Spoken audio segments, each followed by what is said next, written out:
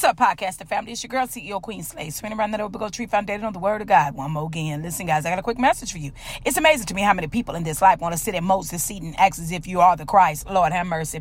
Baby, shots are being fired. I need everybody to breathe. So with that being said, we are not the judge. There's only one that is the judge. His name is Jesus the Christ. He holds all power in his hand. He's the Messiah. He's the greatest of all time. He's the only one that can judge you and me. So why are you the one trying to be idolized and worship in this life as if you're the Christ? Lord, have mercy.